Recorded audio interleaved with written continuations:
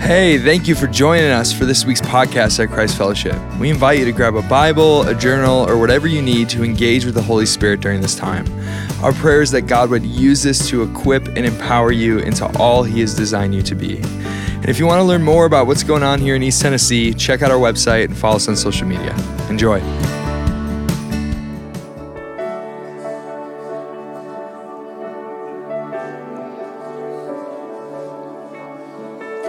Jesus, there is just not a time that we could get tired of praising you, that we would not want to praise you. We adore you.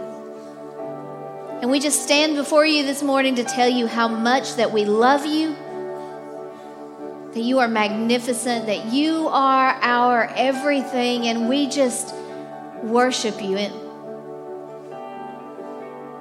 this morning as Richie prayed, and he closed up his prayer by saying, King Jesus, we love you. And I think that you love to hear us say it. And we say it again. King Jesus, we love you.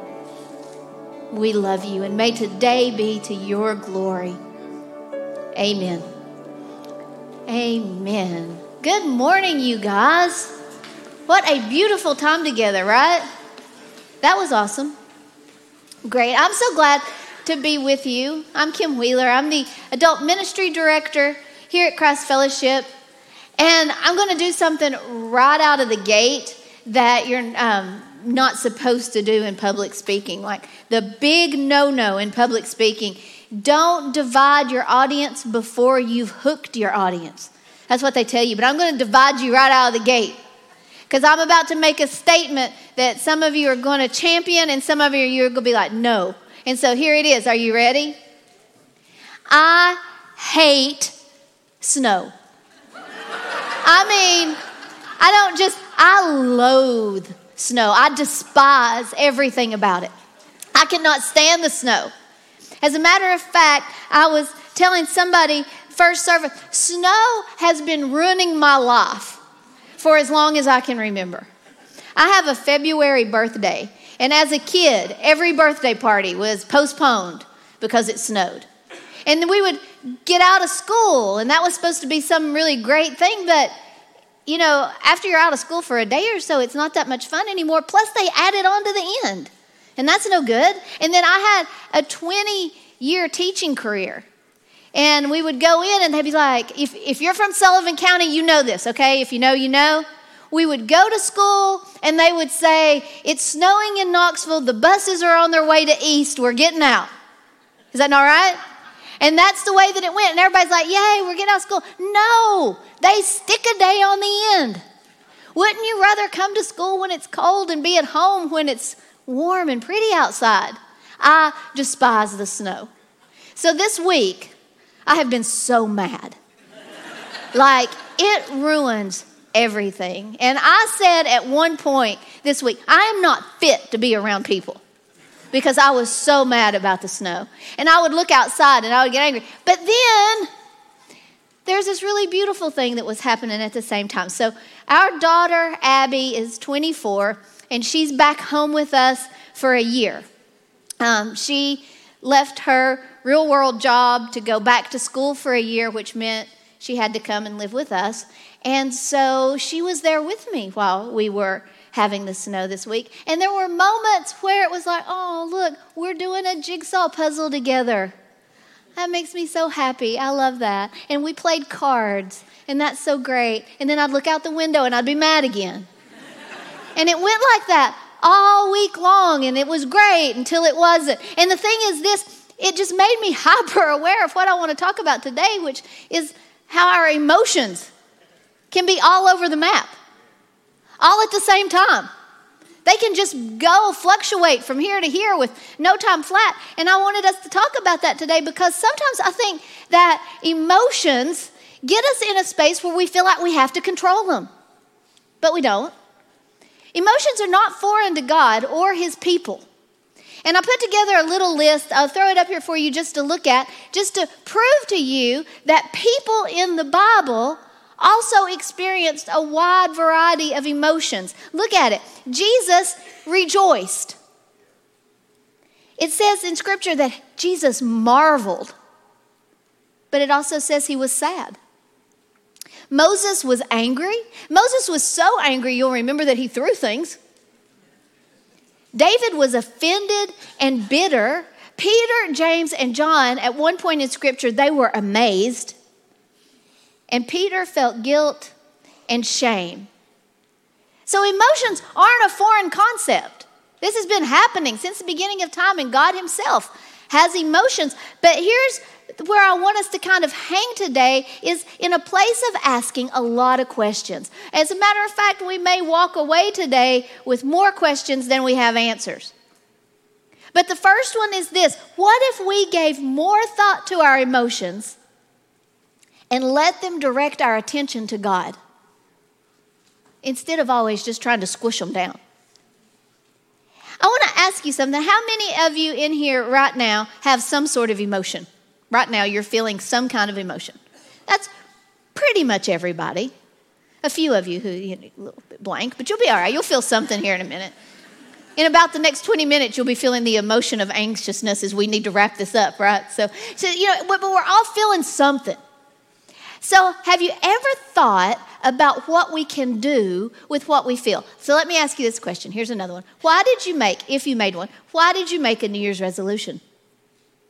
If you made one. Or, here's a question. Why do you diet and exercise? Why do you go on vacation?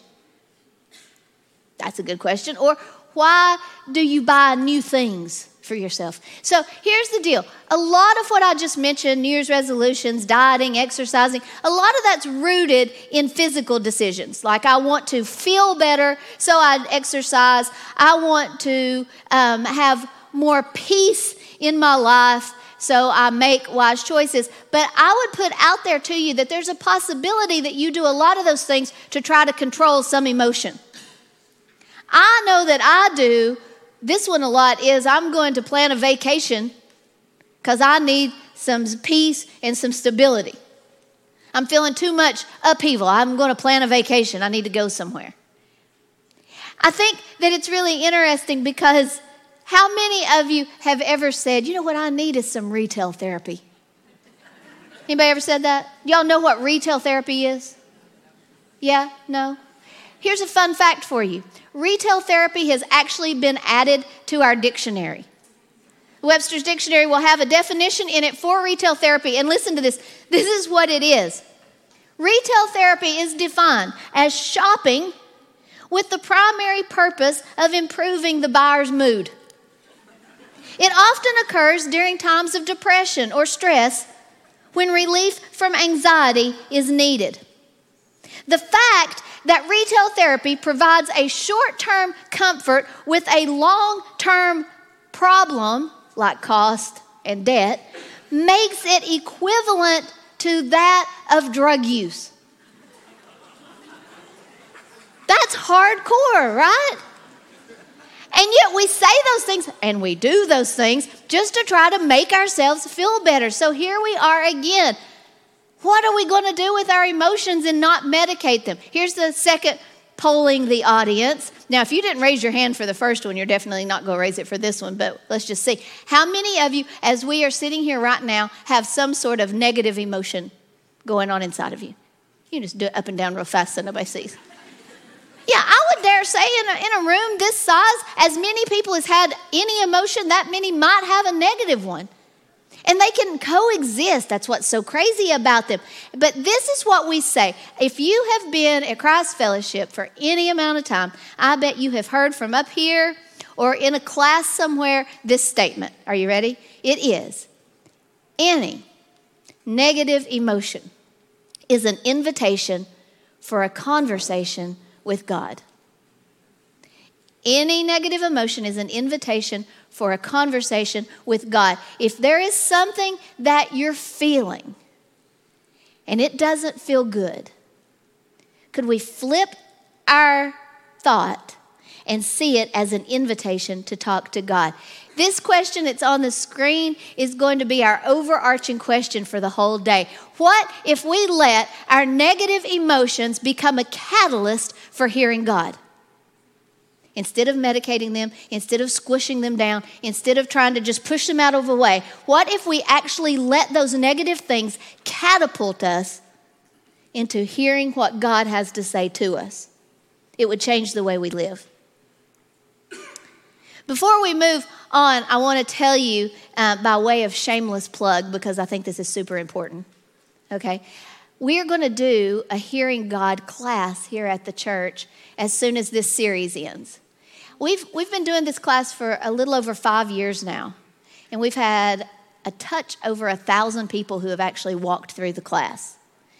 And when this series ends next week, we're going to start a Hearing God class the following week. So if you look up here on February the 6th, you can come out for Hearing God. It's going to happen at 2 different times, so pick the one that works for you. You can come during the day at 1, or you can come in the evening at 6:30. But I would encourage you, jump on the app, jump on the website, sign up for this and be a part of it, because it is so good to sit in community with people and start vetting out what God is saying to us. It's so good. So, like I said, we're halfway through this series. We'll wrap it up next week, but we want to keep the 2 pieces of scripture that we've anchored into for hearing in the forefront of our minds. So let me remind you what they are. The first one is from 1 Corinthians 2:16, and a piece of that verse says, we have the mind of Christ. Now, it doesn't say we're getting the mind of Christ or we're going to have it eventually. It actually says it's a done deal. We have the mind of Christ. As believers, redeemed by Jesus, we have the mind of Christ. Here's the thing. What do we do when we don't feel like we have the mind of Christ? What do we do when our mind feels like it's chaos, anger, frustration, disappointment, discouragement? What do we do in that moment? We have the mind of Christ, then why am I having all these things swirling in my head and in my heart? And the thing is, the key to it is, we have the mind of Christ, but we have to access it. We have to, we like to say, co-labor with God. He's doing a lot of things, and he has a lot of really great ideas, and he wants to give the great ideas to you, but we have to work alongside him to receive what's already ours. And it's as easy as asking and as simple as listening. The second piece of scripture that's our anchor, so that's the first one. The second one comes from Jeremiah 33:3. And God is talking through the prophet, and God says, call to me, and I will answer you. Not I might, not I'll think about it. I will answer you, he says, and I will tell you great and unsearchable things that you don't know. It's a promise that he's making to us that we can absolutely grab hold of, but again, we have to work with him. We have to co-labor with him to make those things into our reality. Because here's what we need to know. The best thing that we can do for our relationship with God and for our own peace of mind is to be honest with God. The best thing we can do is to be honest with him, to tell him the absolute truth about everything that we're thinking and feeling. And some of us kind of prickle up a little bit when we say that, because we're like, well, I couldn't possibly tell God everything that I'm thinking or feeling, because he would be very upset about that. He already knows. Like, the invitation for you to tell him is for you. He already knows, but he wants you to tell him, because if you tell him, then it's out here in the light and we can do something with it. He invites us to be so completely honest with him that we get to the core of what we're thinking, feeling, and believing. If we don't do that, let me tell you the danger of not doing that. If we don't do that, then we run the risk of having so much stuff in us, like Katie led us in singing.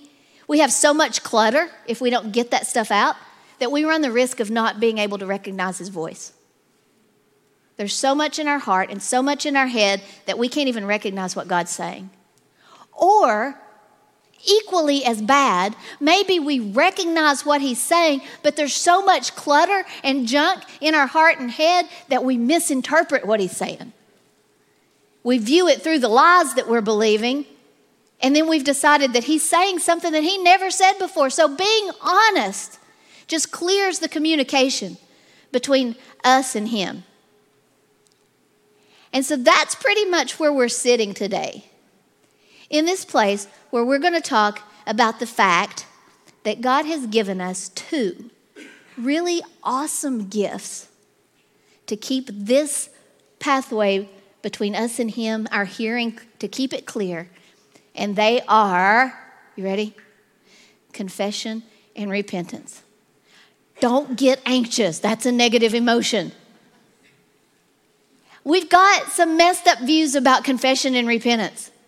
Sometimes we hear those words and we're like, oh, we don't want to talk about confession and repentance because we've heard the wrong thing about them. It's very likely that either we've been taught or we've just wrongly assumed that confession is naming my bad behavior and repentance is promising not to do it anymore.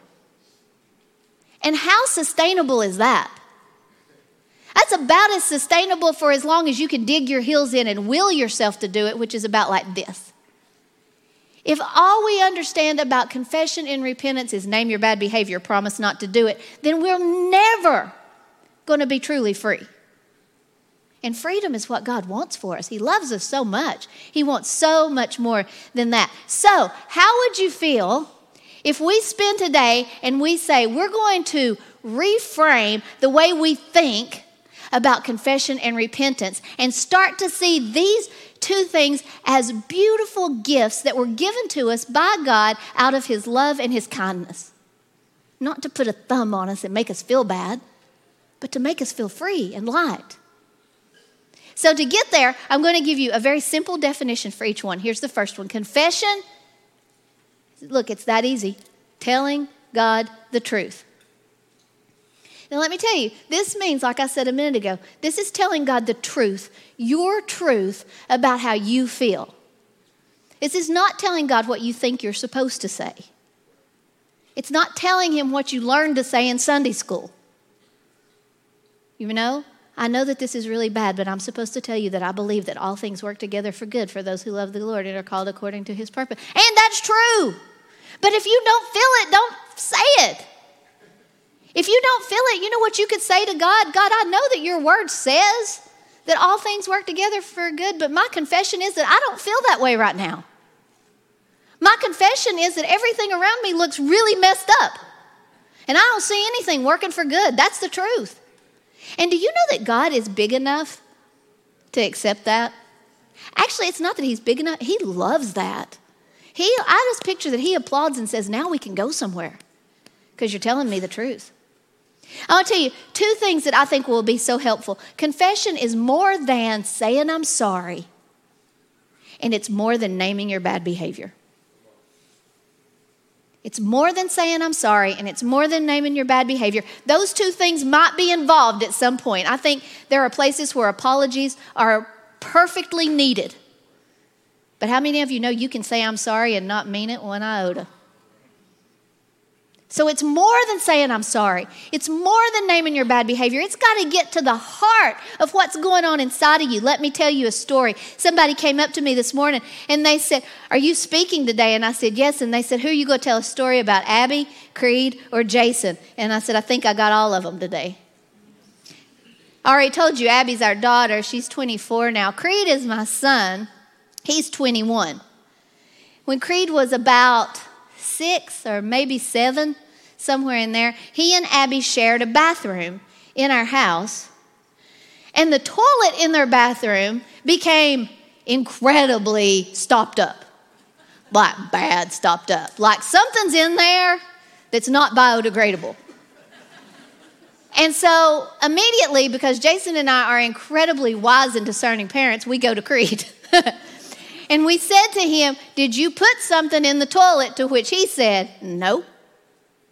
Are you sure that you didn't put something down in the toilet? No, I didn't. 3 times. Are you positive? Think really hard.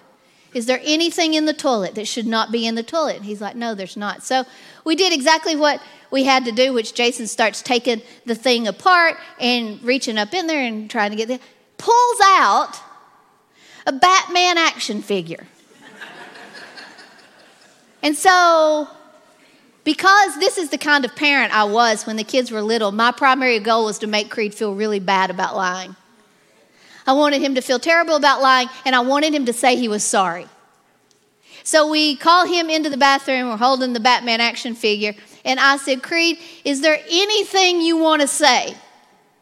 And he said, I did put Batman in the toilet. I still want him to say I'm sorry. So I said, is there anything else? And he said, and a whole lot of bubble gum. To which me and Jason had to go back and start digging again. We never got to I'm sorry. And him naming his bad behavior didn't make us any better off. Because confession and telling the truth has to get to the heart of what's going on.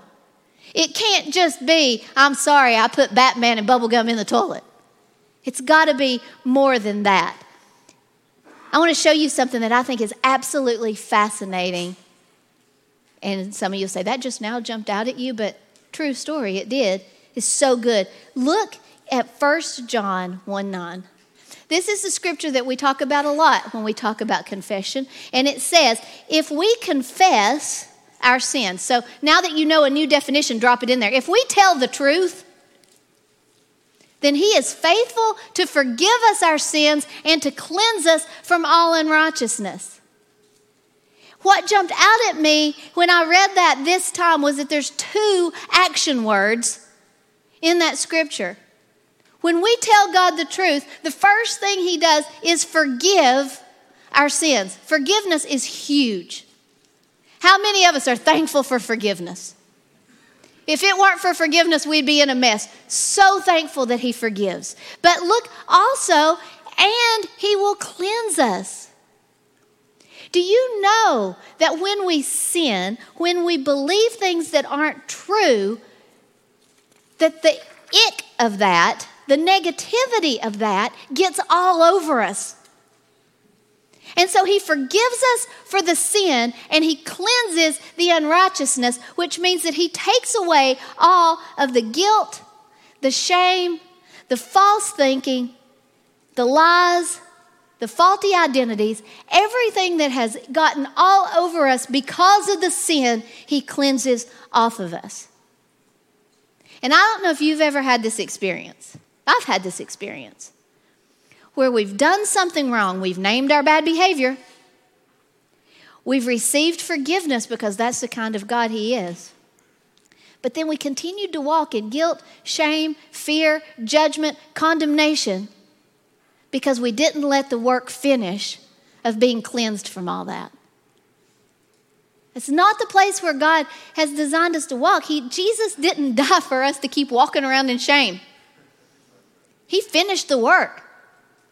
And so what we have to do now is partner with him to access everything that he's already made possible for us. So confession is telling him the truth, all of it. And sometimes it takes a little bit of time. Okay, we got that one. Let's hold confession over here. That goes in this box for just a minute. That's one good gift. And then let's come over here and look at the repentance part. Repentance in Scripture literally means realigning my way of thinking with God's perspective. That's simple. Confession, tell him the truth. Repentance, change the way I think to the way he thinks.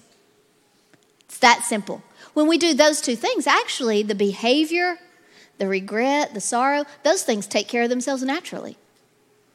But we have to tell the truth and change the way we think. That is actually what the Greek word says. If we were to look at Scripture and open up our Bible concordance, we would see that the word for repent is metanoia. And see there, it has 2 pieces of definition. The first one, look it up in your Bible app, the first definition of repent literally means to change one's mind. Change your mind. The next part is to change one's mind for better with abhorrence of one's past sins. That means I change the way I think to hate the things I did before. This is what I want to put out there that the definition tells us. Sometimes a negative emotion is tied to sin, and sometimes the negative emotion is not tied to sin. Sometimes the negative emotion in confession needs to happen because we have done something wrong and we need to dig down to figure out why. Sometimes a negative emotion is there just because we live in a fallen world and life is hard. Either way, they both require us to change our mind. They both require us to change the way we think. So just like confession, let me tell you this part. Repentance is more than feeling regret. At some point you might feel regret, but it's beyond that. And repentance is more than vowing to be different. This is what I want you to know about the whole thing. Confession and repentance are heart issues. And what God wants when He says to us to confess and repent, what He wants is us to clear out the clutter that Katie led us in singing about. Clear out all the stuff inside of you that's causing you to believe lies and negativity. Clear all of that out and change your mind to agree with me. You remember the scripture? We kind of laugh about it a lot here. Mark 1:15. Jesus is talking, and Derek preached about this scripture. He hadn't been here very long, and he used this scripture, and he stood up here and he said that Jesus said, "Repent." And we laughed because we were like, we have this big idea of it is repent, do it. When actually, if we look at that scripture in light of what we just said about the definition, it would be Jesus saying, the kingdom of God has come here. Change your mind and believe the good news. Not straighten up and act like somebody, but change your mind and believe what's good. That is true repentance. This is what, if we don't understand anything else today, if you walk away with nothing else, walk away with this next sentence. Right there. The next sentence that says, there it is, okay. Under any negative emotion is a lie that you are believing about yourself. And at the core of that, a false belief about God. If you don't remember anything else, let's remember that. Under any negative emotion, you're afraid, you're discouraged, you're disappointed, you're jealous, you're fearful, you're ashamed. Under any of that is a lie that you're believing about yourself. And beneath that is a false belief about God. So what you are invited to is to peel back the layers until you get to that core belief about God. And once you get there and realign with truth, then the rest of the stuff up here will follow suit. Behavior, how you speak, how you act, all that will follow. Let me give you a real life example. I'll give you a real life example, one from my own life, and then I'll give you a real life example out of the Bible. How would that be? We'll keep it even that way. All right. So you could think of your own negative emotion, but I'll tell you how it worked for me really recently. If I'm not careful, and this is like, people who know me will be like, this is the understatement of the century. But if I'm not careful, I can worry a lot. See, people who know me think that's funny, but I can't. Excessive worry if I'm not careful. And so I have to be really consciously aware of, am I worrying? Am I fretting? Am I being afraid? And if I am, what's the cause of it? What's the root of it? And I would tell you, you do the same. As soon as you feel a negative emotion, start sitting up straighter and say, okay, where's this coming from? And do what I'm about to tell you. But this is what happened. Sometimes it takes a minute before you can shake yourself into reality because you get in this spiral. Here's the way it worked for me. Back in the fall, Abby says that I told you, she's going to come home and stay for a year, go back to school, and leave her regular full-time job to pursue going back to school. And so this is what I knew, that if she came home, life for us was going to change significantly. Which was not a lie, because here's one thing that did happen. Okay, side story. This is a rabbit trail, and we'll come back over there in a minute. This is a side story. Life changes significantly when your grown children come back home, for anyone who hasn't experienced it yet. I'll just tell you right now. They're great. You love them. Having them there is joyful. It's a whole different ballgame when they leave and come back. Okay, but it's still great, just different. So she has been home about a month when one night Jason and I are in bed asleep, because we go to sleep at 9:30, maybe 10. She's 24, so she doesn't go to sleep that early. But we're in bed. We are sound asleep. It's like 11:45 at night. And Jason and I are awakened by the most horrific sound that I have ever heard in my entire life, that sounded like a crashing of everything we owned, just coming down at once, like da-dum, boom, boom, dum, dum. And you know, at some point, while you're laying there startled awake and hearing a horrific sound, and it seems to be lasting forever, you have a logical thought. And in my mind, I thought, somebody's falling down the steps. And it's still happening. Like, how can time pass like that? Like, dun, dun, dun, dun, dun, dun, dun. I don't even know we had that many steps. So Jason and I jump out of bed, and we go to the top of the steps. Here's me, Jason. Oh, Abby came home and brought a dog. So here's me, Jason, and the dog standing at the top of the steps, looking at her laying at the bottom of the steps. And because, listen, anger is rooted in fear, because that's a true statement, I looked down there and said, "What are you doing?" And she said, "I fell down the stairs." No kidding. You fell down the stairs. And so it's crazy, because I thought, she fell down the stairs for 6 years.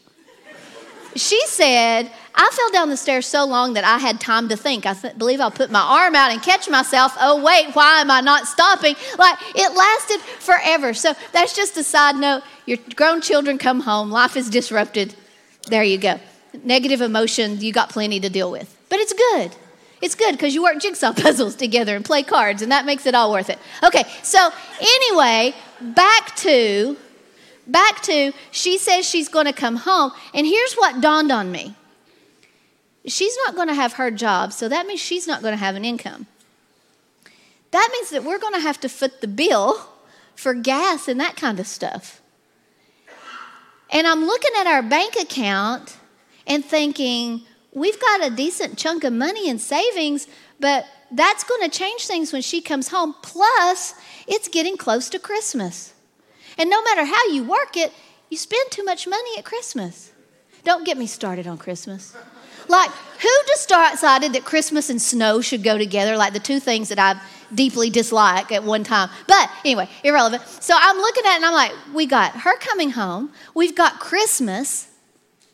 I had, before we knew Abby was coming home, had planned a vacation and had paid for half of it, but still owed the other half. If I cancel, I'll lose my money. So what? Okay, so now we got Christmas and Abby, and to pay for this vacation, not to mention the fact that stuff just costs more right now. Everything costs more today. So there was that. And then Jason says one night, just kind of in a passing, because why wouldn't you just say this in passing? He's like, you know what? We got 3 vehicles that need tires. So we need 12 tires, Abby to come home, Christmas, half a vacation, and regular life expenses. And I got worried. Like, I got crazy worried. Like I said, we had a decent chunk of money in the bank, but I'm thinking, is that going to last us very long? And this is what I started doing, because when I worry, I start trying to control things. And this is the way that I tried to control this one. I opened my banking app about 78 times a day and did math. I would open it up and be like, okay, there's what we have. This will probably cost this. This will cost this. This will cost that. That'll leave us with roughly this. Unless something else over here happens, I did math all day, every day. And the number's not changing. But I'm still working the math. And I got myself in such a frenzy about, are we going to run out of money by the end of the year, that I was worried about it all the time. I'm doing all this math all the time. It was about to make myself physically ill because that's all I did. Finally, one day it dawned on me, how about you practice what you preach? Because I have taught Hearing God, the class, about 100 times now. And I teach people all the time, any negative emotion is an invitation to a conversation with God. Never once have I taught a negative emotion is an invitation to do a lot of math. Not ever. And so finally, one day I sat down with the Lord and I said, okay. And I wrote it in my journal, and this is what I wrote. I wrote down, I am constantly doing math and am afraid that we're not going to have enough. And I felt like the Lord was like, peel back the layer. It's always more to it. And so I wrote, I'm afraid that we're going to deplete our savings account. Okay, the Lord's peel back that layer. I'm afraid that we're not going to have enough for what we need. And I'm afraid that we're going to live in lack. And then finally, because the Lord won't leave it, he's like, peel it back. Peel it back. I got to a place where I wrote, I don't believe that you will provide. And that's the truth of it, isn't it? When you're doing math all day, you don't believe the Lord will provide. Because the Lord has ways to provide that your math doesn't calculate. He has ways to make things happen for us that we cannot figure out in our earthly strategies. All we can do is give truth to Him and let Him tell us His truth. So that was the first place. I had to go through layer after layer after layer of confession to get to, I don't think you're going to provide. And then it was time to repent, change the way you think. And I don't know how to think if I don't ask Him. This is where I have to hear God. God, what do you think about this situation? And that day when I asked Him, when I prayed about it, and I said, what do you think? The first thing that came to my mind was the story of the feeding of the 5,000. God took a little bit and He multiplied it supernaturally. Everybody had more than enough. And I felt like in my spirit, that the Lord said, the words I wrote down was that I felt like He said, look at what you have, hold it up, bless it, and I will multiply it. And God is so practical. He is so practical. I'm not telling you that I heard this in an audible way, but I am telling you that I heard it. As much as I can hear anything, I heard it. He said, every time you are tempted to open that banking app, put your hand on your phone and bless what's there.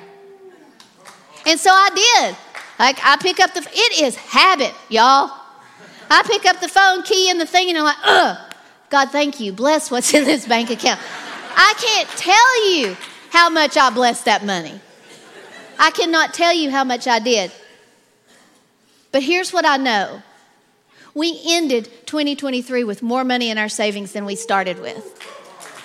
And it doesn't even make sense. It doesn't even make sense. Because God has ways for us to do things that we will never, ever think of. But we got to get to the core of what we really believe. And I could have put on my Sunday outfit and been like, God, I know you provide. I know you provide. I know you provide. But until I believed it, nothing was going to change. That's what repentance is. Repentance isn't digging our heels in and saying, I'm going to be good, I'm going to be good. Repentance is, God, I believe what you say and I'm going to walk in what you say no matter what I see.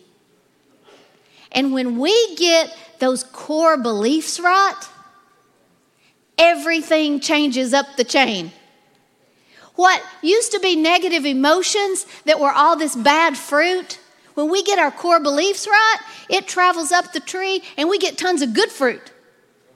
Because here's what I got to thinking. If I truly believe that God will provide all of my needs, then it would be natural for me to agree with what Paul said when he said it's better to give than receive. If I believe God's going to provide for me, I don't have a problem giving away. If I don't have a problem giving away, I might pay for the lunch for the guy behind me at Powell's. That's very practical, isn't it?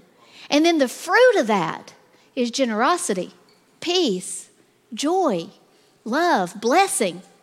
And it's a lot different than the fruit of worry and math. Who wants to live there? Not me. So this is what I want to tell you. As we kind of start to wind this down, this is what I want to tell you. Winship said a few weeks ago, he said, anything that we are walking through, we can find an example in the Bible that will show us how to do it. So I can tell you how it worked for me to tell the truth and realign my thinking, but I can also show you in the Word, which I think is far more powerful than anything I could say. So would you turn in your Bible to Luke chapter 5. As I was studying about confession, telling God the truth, and repentance, changing your mind, I asked him, where does this happen in the Bible? And this was the place that I couldn't get out of. And I love it when God does this. I've read this story 170,000 times, and then all of a sudden it's like, I never saw that before. So let's read this together, okay? One day, as Jesus was standing by the lake of Gennesaret, the people were crowding around him and listening to the word of God. He saw at the water's edge 2 boats left there by fishermen who were washing their nets. He got into one of the boats, the one belonging to Simon, and asked him to put out a little from the shore. And then he sat down and taught the people from the boat. When he had finished speaking, he said to Simon, "Put out into deep water and let down the nets for a catch." And Simon answered, "Master, we've worked hard all night and haven't caught anything. But because you say so, I will let down the nets." Can we hold our finger right there for just a minute? Because it dawned on me that this was a really quick example of confession and repentance. Really fast example of Peter saying, you know what the truth is? I've been doing this a long time and nothing has happened. That's the truth. I think we can infer that Peter said the truth is, I don't really know that it's going to work this time. But, and the but is huge. Circle that in your scripture that the but is huge. Circle that. It matters a lot. You know what? You'll always remember Jesus now when you think about it, but it's huge. You'll always think of Jesus. Anyway, circle that, because the but in that scripture, it is so important, because I think this is the place where Peter repented. But because you say so, I will let down the nets. My confession is that I don't think this is going to work. I've tried it already. Nothing seems logical about throwing in a net again now. But you have said that it matters, and so I'm going to change the way I think and align with you and do it. That's how easy and quick confession and repentance can be. Look what happens next, though.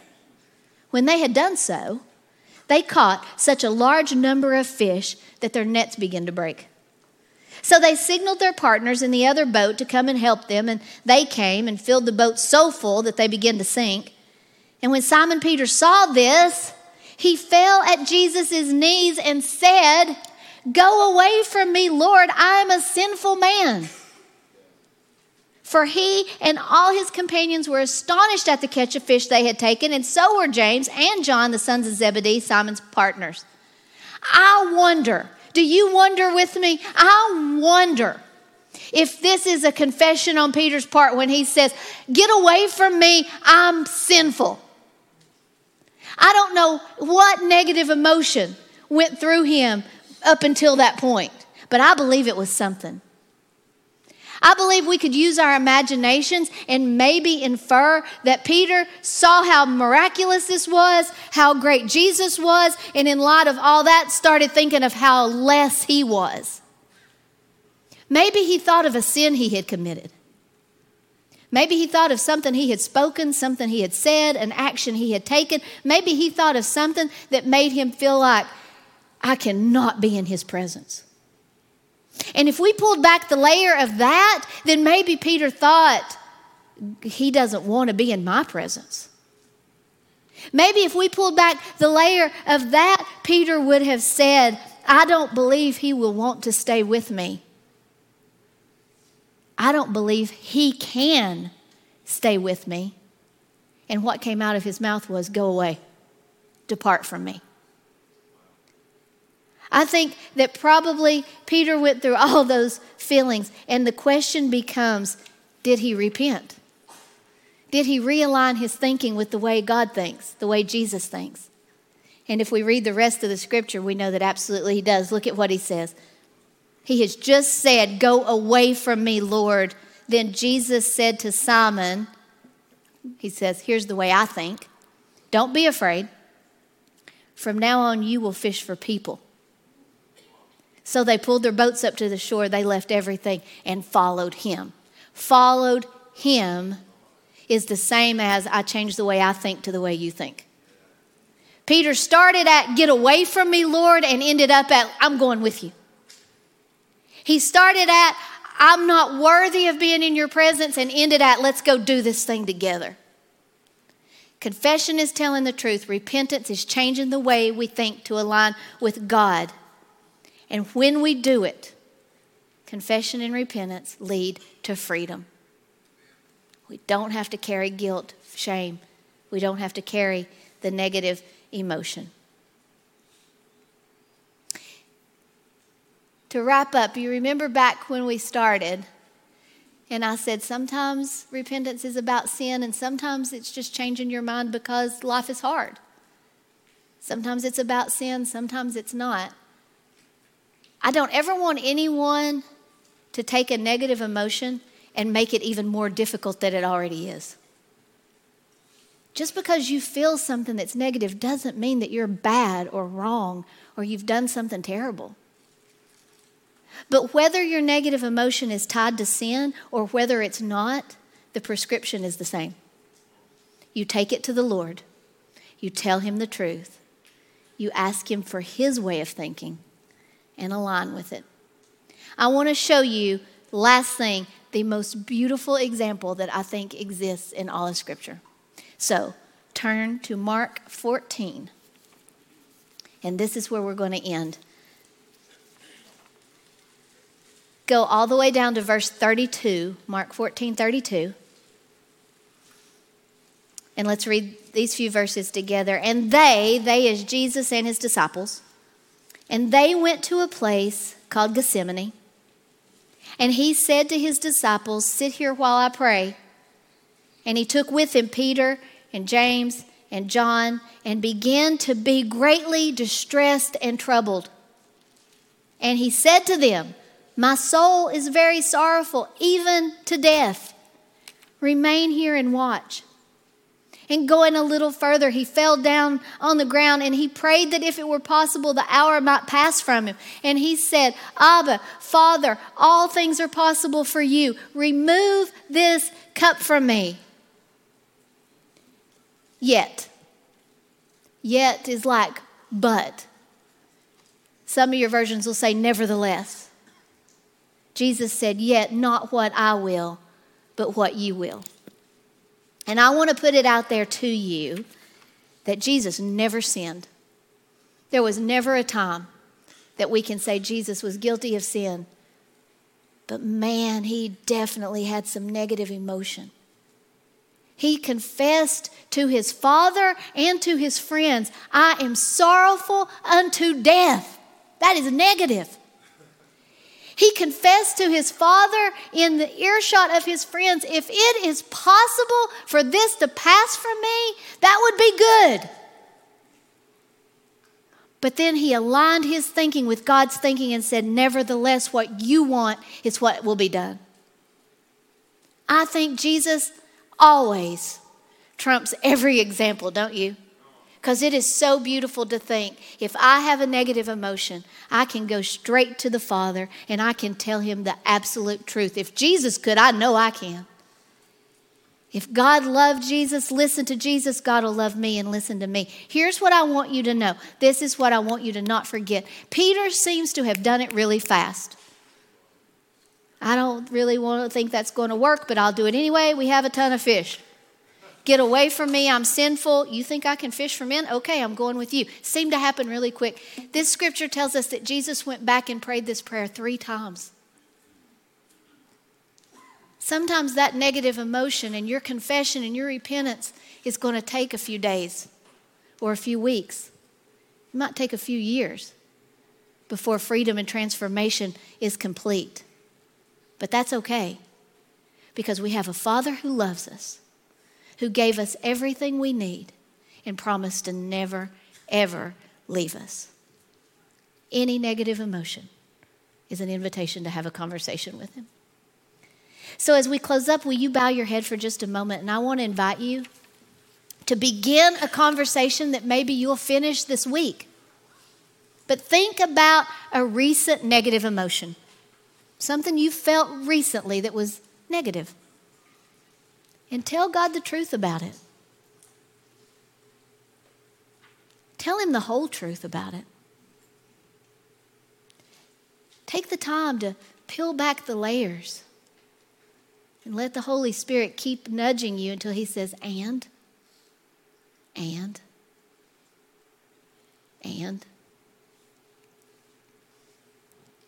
Till you get to a place where you can ask God, what is the wrong belief about you that I've been holding on to?